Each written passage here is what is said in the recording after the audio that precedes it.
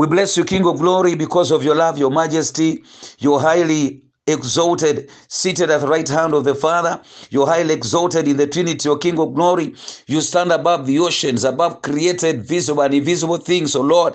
You stand above the world leaders that we know. The greatest that have been claimed, Lord, came and went. The Hitlers came and went. The Mussolinis came and went. The Napoleons came and went. My heavenly Savior, we are here today still ascribing greatness unto you because you're eternal and your word is eternal in its threesome manifestation, of King of glory. Come, Lord, and speak unto us through your logos. Come, Lord, and speak unto us through your rhema. Encourage your people that are despairing in their walk with you, and they need your rhema word, and they need your logos, O King of glory. Come, Lord, and take control because of who you are. Come and be highly exalted. You love us, my heavenly Savior. Our hearts are fasting for you as a deer pants for the waters, O God, in the desert. Pants for your brooks, O Lord. We are panting for you even today. And we pray that, Lord, you shall release us into your holy presence, my King of glory. We are fasting, O God, and yearning for you, just like the writer of Psalm 84 says that blessed are even the birds that have crafted their nests in the rafters by the temple of the Lord in Jerusalem, that I desire to be like there, to be like them. We are praying that we shall thirst for you, and you'll be the main thing in our lives, O King of glory. In Jesus' mighty name we have prayed and believed. Amen.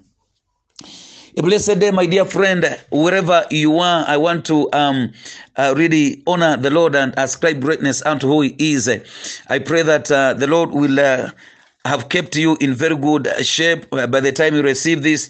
But even if things are not going well, I just want to assure you that God remains God in every situation and is highly exalted over each and everything. Do not judge God on the basis of the incomplete picture of the things that are happening in your life right now. Your life is a painting that is incomplete right now. It is wrong for you to judge God on the premise of an incomplete painting. When he's finally done with you, you shall actually appreciate the work that he's doing in your life.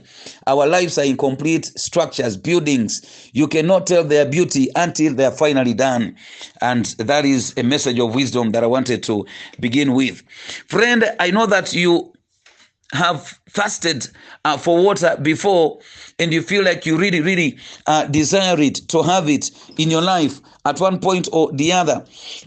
When we begin thirsting for water, the one thing that someone can do to punish you is to bar you from getting to this water.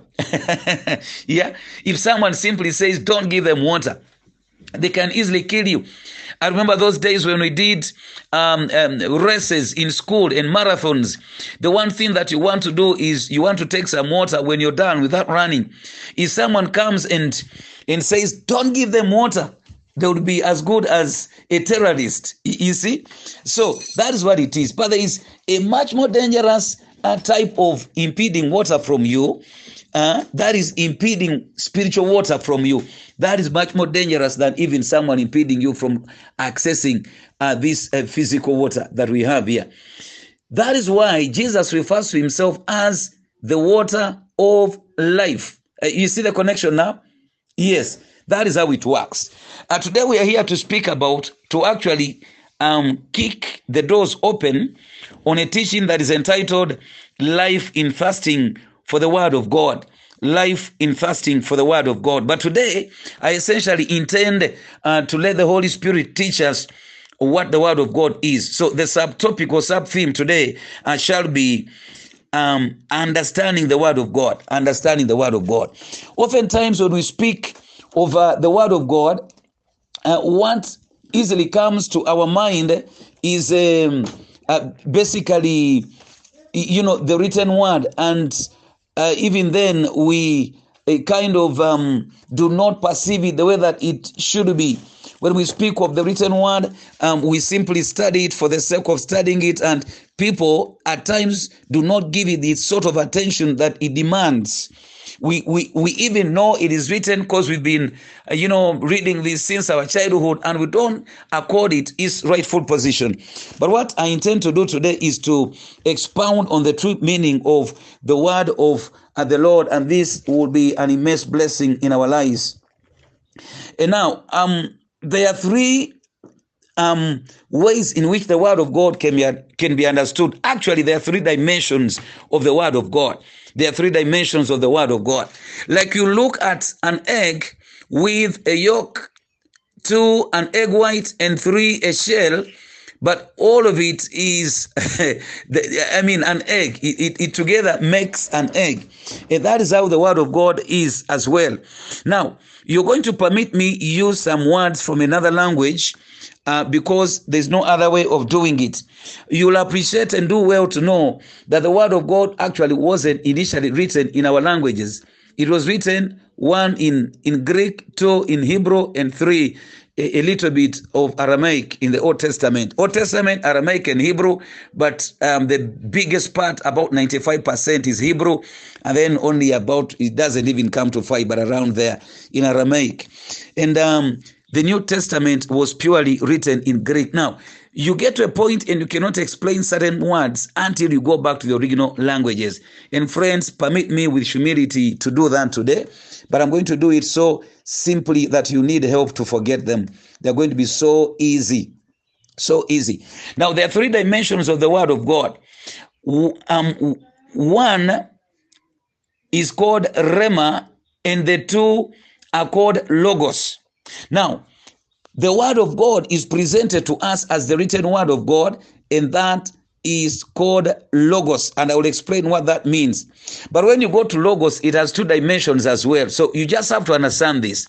We have 2 words today. One is called Logos, and 2, Rhema. Now, Logos, in as far as the word of God is concerned, is divided into 2 branches here. One, we speak of Logos as in the mind of God. It is a word that is tapped, that means speech, a thought line of thoughts, or a perception, thoughts, and a view of things, basically. It has that perspective. So, in other words, we are speaking of the thoughts of God, the mind of God, God's view of things, the divine view of things, basically. So that makes it at the first branch.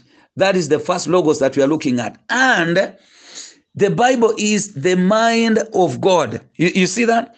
It is basically the thoughts of God put down on paper. Now that becomes Logos.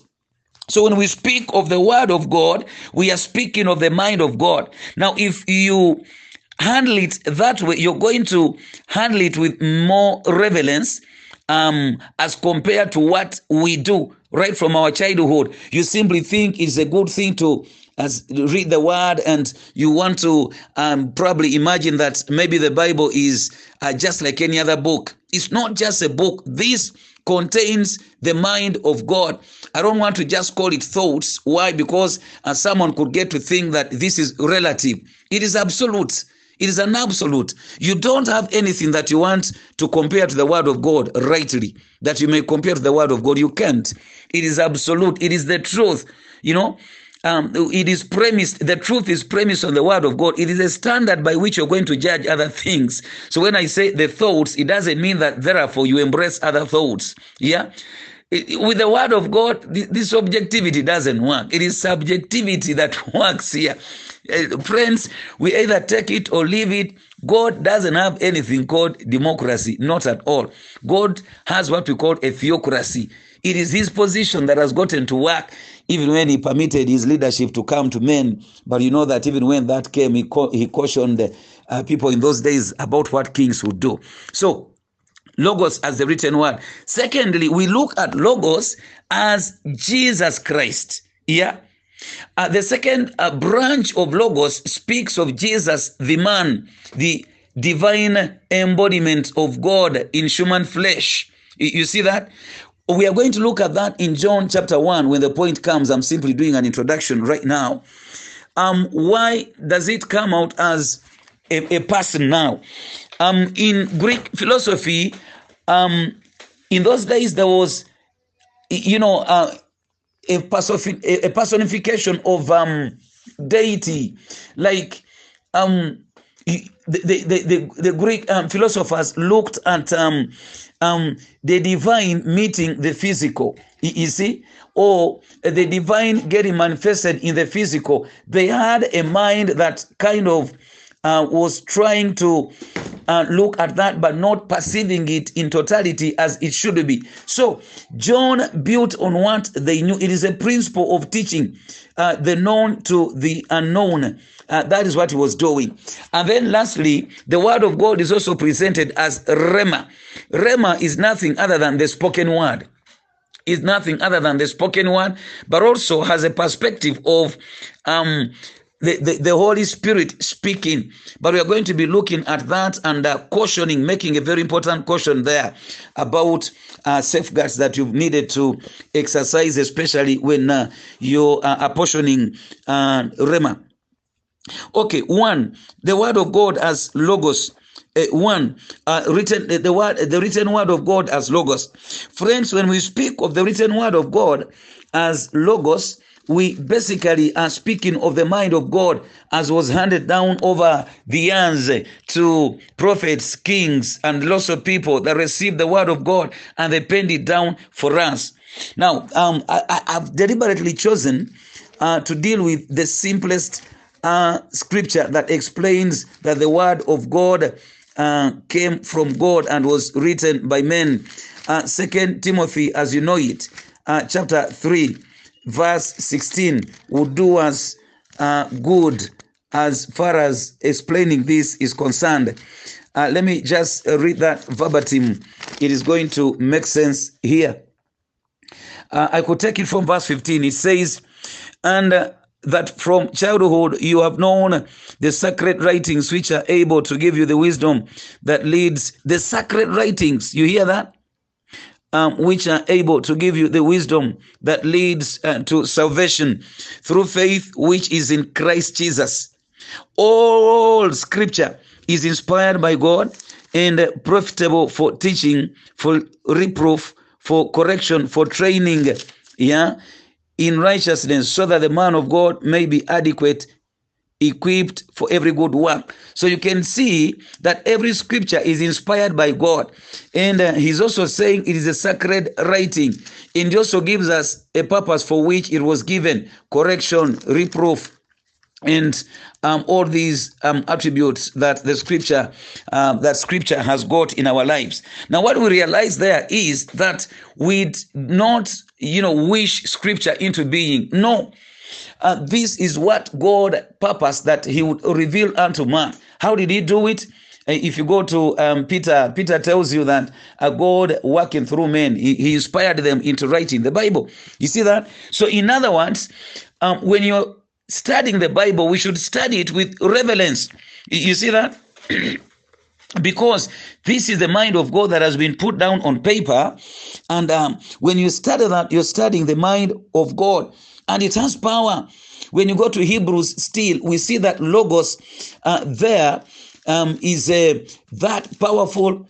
It is active. It is living, dividing even the soul and the spirit, and you see the bone marrow. Let me just read it verbatim in Hebrews chapter 4 in verse 12.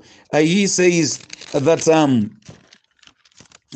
the word of God, for the word of God is living, one, and active, two, and sharper than any two-edged sword, and piercing as far as the division of soul and spirit, of both joints and marrow, and able to judge the thoughts and intentions of the heart. So you see, it is active, it is living, it is powerful, and it works in someone's life. Now, the biggest problem that we have is that we don't accord scripture the priority that it should have. One, the consistency with which we should study it. Two, the attention that it needs. Three, and we don't attribute the power that it deserves to it. We don't. You find that many of us, when we are studying scripture, we take it as a good practice. It's a good custom. It is something that we've done from childhood, and therefore we go right ahead and, someone studies scripture. They don't even study. Oftentimes, we simply read and someone goes. I've told you before that when you're studying scripture, it should actually be one, reading yeah, which is more of scrutineering. You're running through a route, like what these rally drivers do, to see where is the pothole, sharp bends and stuff like that. You're looking at all these meaning markers. You're looking at the keywords. You're looking at the measurements. You're looking at all those things that we use to interpret scripture. You're looking at the major themes. You're looking at the divisions. And then you come back and study. Initially, you're a tractor that plows, you see, and then the next time you are following. You're beating down the crumbs, and yeah, you see, you understand that. That is the second time. That is what study does. You look for scripture, interpreting scripture, verses that interpret verses. You know, you're getting the context, you're getting the background, you're studying concordances, you're seeing what others have written about this, and you're submitting to the Holy Spirit to draw meaning out of this. Friends, as a matter of essence and principle, that is how they study scripture. You know, you can't depend on others, neither can you depend on simply a mere quick, fast reading. 3, you have gotten to memorize it. 4, you've gotten to meditate upon it. And 5, apply it in your life. Those are principles that we've spoken about before. I simply needed to reaffirm them. You get that, my friend? But for most of us, it is simply a quick chap beeping style. Or you just do 1 verse, 2, 3, 4, 5, even if it is a chapter, and off you go into office, into the factory, into your farm, and you're not reckoning what you studied in the morning. It will never make sense. We are saying this is the mind of God. It is the mind of God. Many of us want to relate with great men. Maybe you want to go and speak to Joe Biden, the president of the US. You want to speak to the Kabaka of Uganda. You want to speak to the president of Uganda. But let me tell you, yes, these are men of influence, but should I tell you what? They are physical, and that means they have an expiry date somewhere. They're going to expire someday, and they will be disposed of. You understand what I mean? You see that? Actually, a psalm warns and says it is good to trust in the Lord than to trust in princesses and princes. Why? Because someday is going to come and they shall bury them. I mean, where is Hitler? Where is Mussolini? Where is Napoleon? And these were great men. Where are they today? We want to be close to them, to hear from them. Probably they control resources. But friend, look, we have God. Oh, we have God, the creator of the universe, a man that lived before the universe and thereafter. In Revelation 1:8, it says it's the Alpha and Omega. For us in the Greek alphabet, Alpha is the first letter and Omega is the last one. So in other words, it tells you, I was there before anything else, and therefore the beginning is in me and the end is in me. You see, but the attention that we give to him, a man of that nature, and he has put down not just his thoughts but his mind, he has put it down for us. Oh God, forgive us because we don't give you the sort of attention that you deserve in our lives. You see that? That is the problem that we have. So when you're studying the word, you're studying Logos, you're studying the mind of God, what God says about things, and they should be absolute, they should be imperative. You know, the problem is that he's so loving, he doesn't make he doesn't say he leaves us a personal will to decide, like we see in Deuteronomy 30:15 onwards. He says, I put life and death and the blessing and a curse before you, therefore choose life. He gives you the ability to exercise your personal willpower, but otherwise it shouldn't have been so. You see that? So this is the problem. The word of God as written, Logos, is the mind of God. It should give you life. It should really give you life, my dear friend. You see, if you uphold it, this is what it is. This is what it is. When I was a young man, I studied just like many of you that have been raised in Christian backgrounds, that have Christian backgrounds. We studied the word in the evening. We studied it in the morning. You see, sometimes even at noon. But this is something that we got accustomed to, and you simply go through the motions. And the setup of our home was that at dinner, you actually had to do the word first and prayers, and then you could have your dinner. So even when I didn't really want to pray and go into the word, I had to go after all. I really wanted to eat. So that is the problem. So I had an early problem in my life that I knew quite some scriptures, but they were in the head and never in my heart. And that is quite dangerous. It really is. So when people came to preach, say at school, I knew they would do a little bit of John 3:16. I knew they would do a little bit of Romans 3:23, Romans 6:23, and true to it, they exactly did it. And friends, teachers of the word, this is why we must divide the whole counsel of God with truth. Don't just preach from John, from Luke. Do Zechariah, do Obadiah also, do Zephaniah, because the Bible says the whole counsel of God. You see that? So I anticipated, and they did it, and then if I thought I was okay, and yet I simply was parroting the word of God. And just like the devil knows the word of God. He knows it, you see, but he does not shudder for it. Like the demons, they know that Jesus is Lord, but they don't submit to him. That is where the problem is. Friends, let us accord the word of God the sort of attention that it deserves. So that is one. Secondly, we behold Jesus Christ as Logos. We behold Christ Jesus as Logos. And one of the most important scriptures to easily elucidate this is John chapter 1. John chapter 1. You're going to realize that here he speaks of the word not just as word written or spoken, but as a person. As a person. Let us just read it. John 1:1 says, in the beginning was the Word, and the Word was with God, and the Word was God. So you see there, it ceases to be just a spoken word, just a thought, just, a written word. It is more than a person, It's more than a person. He was in the beginning with God. All things came into being through him. And apart from him, nothing came into being that has come into being. In him was life, and the life was the light of men. Friends, this is not just a word as written down. It's not just a thought. It is a person. You see, this is what the writer wants us to behold there. Now, I started by saying that the word logos is a Greek word. And why does John use that word?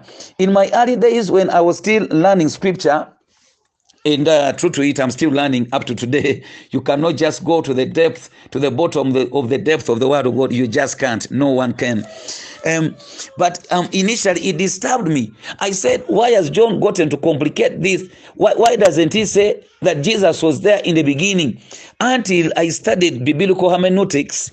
That is a complicated word for no reason. It simply means biblical interpretation. But they make sense when you speak them the way they are, especially for theologians. They really make sense. Like a doctor will call a sickness its own sickness. You get it? We don't want to complicate it for you for no reason. When I learned biblical hermeneutics or interpretation, I learned that scripture is written in a context. It has a background. It has a time in which it was written. It targets particular people. Now, why does John use the word here? He uses it in line with Greek philosophy. The major language of dominancy at the time of John's writing was Greek. And therefore, John is a preacher of the word, and he wants people to believe Jesus Christ and be saved and not go to hell, and also be reconciled with the Father, and at that get to be fulfilled, because that is where life was. And John states this purpose in John 20:30. He says, therefore many other signs Jesus also performed in the presence of the disciples, which are not written in this book, but these have been written so that you may believe that Jesus is the Christ, the Son of God, and that believing you may have life in his name. You see that? Now, he could not simply start and telling them Jesus is the Christ and is the source of life. He starts from the known to the unknown. That is his intention for writing. But the Greeks, like the Jews, had an idea of deity, a faint one, that could not exactly get to Christ. What were they thinking? What was the thought line of the day?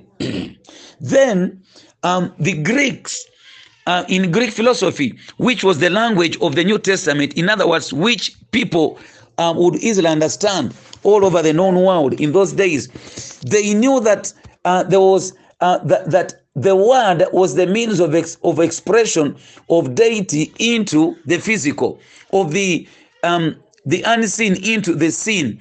And in one way or the other, it was the expression of the mind of God. They knew that. But John starts from where they are and builds onto it, because he goes beyond what they knew. This is why he says, in the beginning was the word. He's telling them that what I'm telling you is eternal. You see that? And he says the word was with God. He says he's in fellowship with God. He himself next is what? God. Wow. You see that? He was in the beginning with God. All things came into being through him, and apart from him, nothing was made. Meaning, he's God and his creator. He has authority over your lives. When he comes and sits in there, he can change things. He has absolute power. He stands above each and everything. And above all, he says that in him was life, and the life was the light of men. So, in other words, this cannot just be a mere word. So, what is pointing to is he is Christ. When you go to verse 14 of John 1, he says, and the word became flesh and dwelt among us, and we saw the glory as of the only begotten from the Father, full of grace and truth. So you can see that he's referring to the word being who? Jesus Christ. You see that? In other words, the word is not just the written word, but the word is also Christ. So what do we mean here?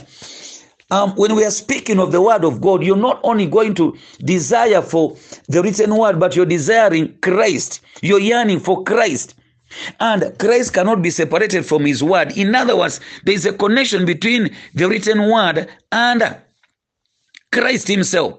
When he's testifying to these men in John 5:39, when he's testifying to these men that we are simply studying scripture and they did not want to believe him, he makes it very clear. In John 5:39, the Lord himself goes right ahead and he says that he says, you search the scriptures because you think that in them you've eternal life. It is this that testify about me. In other words, he says, when you study the scripture, you're getting my testimony. You're getting to understand me. In other words, he can come and sit in your life. You understand who he is. You perceive him. You get life in your spirit. You're complete by him coming and reigning in your life. By understanding him through scripture, he comes thus forth and faith. You see that? Now, you've gotten to understand this. When we study scripture lightly, we miss out. And when we don't have faith in Christ, we miss out. Why? Because that is the means and the only means by which Christ as Logos will come and abide with man. And friends, he says he's the source of life. This is why many of us complain. I don't understand myself. I don't know what is happening. But you don't have the source of life, because we see Christ as Logos, as the source of life here. We see him as creator. We see him as God. There are many things that simply get sorted when Christ comes and takes control. I'm not suggesting here that you're not going to find problems or challenges. You'll get them. But what are we saying here? Him as God abiding in your life changes things and transforms so many things. You see that, my dear friend? This is how it works. This is how it works. God in his glory abides in Christ and in his majesty. This is what you need. He tells you, do not get married to that man. Why? Because he's operating in your life, through the principles written and your fellowship with him. If you go ahead, you're going to get problems. You see? And our life is actually in him. I don't have a further way of explaining it. The further way would be experiencing it. You need to live in it. But Paul winds this up very beautifully in Colossians 1:19. He shows you that Jesus Christ is the full embodiment of deity, or the full embodiment of God. There are many people that say, God, I want to be close to you. There are songs we sing, and we're like, Kumpi nawe. Yesu, you see. But when you have Christ, you actually have God, the fullness of God. Like he told Philip in John 14:9 that you've seen me, and you still ask that you want to see the Father. Don't you know that he who has seen me has seen the Father? You see that? We shall learn that in our subsequent series about the Word. In Colossians 1, let me take it from 18 to 19. He says that he is also head of the body, the church, and he is the beginning, the firstborn from the dead, so that he himself will come to have a first place in everything. For it was the Father's good pleasure for all the fullness. Listen to that. For it was the Father's good pleasure for all the fullness to dwell in him. You see, in other words, the fullness of God dwells in Christ. Now listen to this. When you have Christ in you, that means that you have the fullness of God. Oh God, this can easily generate good pimples on my skin right now. And yet you find many of us living so empty lives. You see, complaining about this, complaining about the other. I don't have this, I don't have the other. When you have the fullness of deity in you, oh God, have mercy upon us. I'm not suggesting that we shouldn't work, we shouldn't get money. I'm not suggesting that we shouldn't work and have good stuff. That is okay. But the moment you make a mistake of casting your entire hope and everything upon things that are external to who you are, then you're going to live a very empty life. This is where you see people competing for things. You see people fighting for this and fighting for the other. And you see people, quarreling and fighting. There's a person that sent me a very bad message. A person that we've tried to help. And, God has taught me over the years and he's taught me how to fight these battles. But you know what? I'm still human. I got to a point and I said, but you know what? Today, let me just give this guy a piece of my mind. And all of a sudden God came and told me, well, what about me? You remember what they did about me? What they said about me? The dirty stuff that they said about me. And I still told my father to forgive them. David, you shouldn't do that. And I was quelled down. And my anger was quenched within me. You see that? And actually that makes me cross over to my last, dimension of the word of God. That is Rhema. What I've just mentioned there actually is Rhema. Rhema is nothing but the spoken word of God. Lastly, it is nothing but the spoken word of God. You remember Christ in Matthew 4:4, he told the devil that man shall not live by, thank you very much, by food alone, but by every word that comes or proceeds from the mouth of God. That is Rhema. In other words, Rhema is Logos spoken. Rhema is the written word spoken, or Rhema is Jesus Christ, who is Logos speaking. And how is Christ going to speak? He's going to speak through his word, and he's going to speak through the Holy Spirit and many other ways. But I'm going to sound a very powerful question here. There are many people that could be following their own thoughts and the thoughts of their pastors, and they want to claim that is Rhema. Let me first qualify it here. When you go to Luke 1:38, you're going to hear Mary speak and says, be it unto me according to your word. Yeah, be it unto me according to your word. She is speaking Rhema. She has Logos speaking to her, because she goes back and reads the word and sees that it is written that a virgin shall be with child. And when that word speaks to her, that is Rhema. You see that? That is Rhema. Logos is speaking. That is Rhema. The spoken word. Now, like Mary is speaking, that becomes Rhema.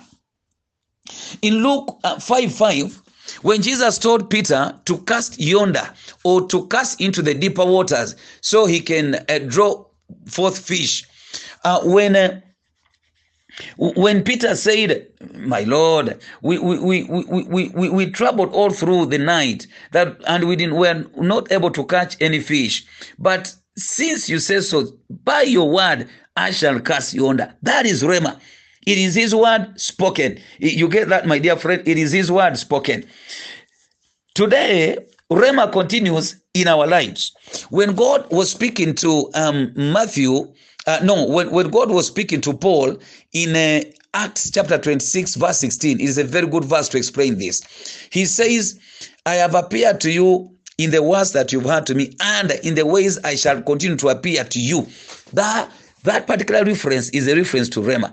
God is not dead. And since God is not dead, he cannot simply be silent in our lives. Therefore, God continues to speak. You see that? But we need to be very careful. God cannot speak against Logos.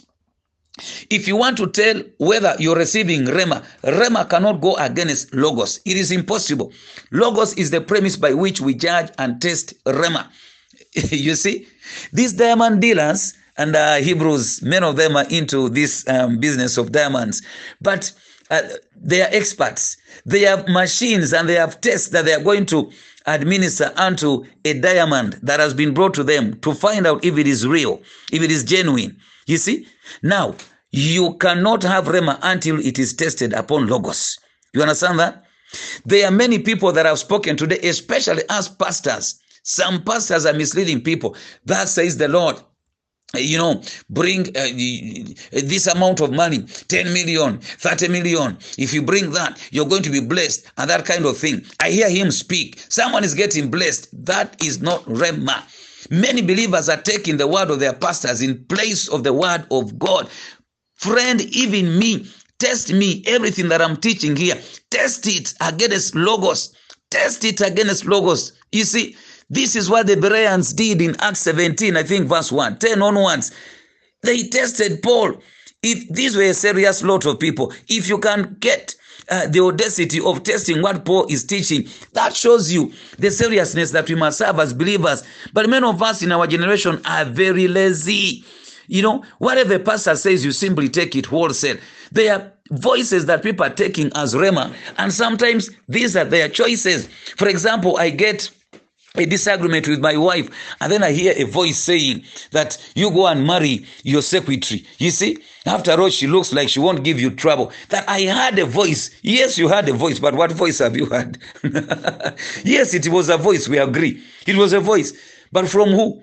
Because Rhema cannot go against Logos. The Spirit of God cannot go against the Word of God. Jesus says in John 16:13 that when the Spirit of truth comes, he shall speak unto you. He shall show you whatever you need to follow. But he will not speak on his own, but he will speak of me. You see? That is what he says there. Friends, there are many people that have gotten into problems because of thinking they have beheld Rhema. Test it upon the Word of God, upon Logos. Test it upon Logos. Some of you think we are hearing the Lord speak right now. If he says anything against the written word, then that is not God speaking. May the Lord bless you. And I pray that the Lord will heal your wounds if you've been, in one way or the other, wounded and hurt, thinking you had heard Rhema while it wasn't. Joining the wrong church, and you thought you had heard the voice of God. But the things that they do are against Logos. As written, it cannot be the word of God. May the Lord heal your wounds. For some of you that have been wounded by getting involved with the wrong person, because he came and told you, you know what, I had a dream and I had a vision about you, and I know you're my wife, and you're somehow prompted within you to believe that this guy is genuine, and then he has hurt you and wounded you, and you discover he's not even a believer, he has so many wives. That could not have been God. May the Lord heal you and you get back on the track, the right track. Father, help us to discern your truth and help us to follow you through and through every single day. Lord, counting on the word of God and fasting for you as a deer panteth for the waters in the desert. We bless you. May you bless my friends. Bless me too. And help us, O Lord, to focus on your word. In Jesus' mighty name we prayed. Amen. God bless you.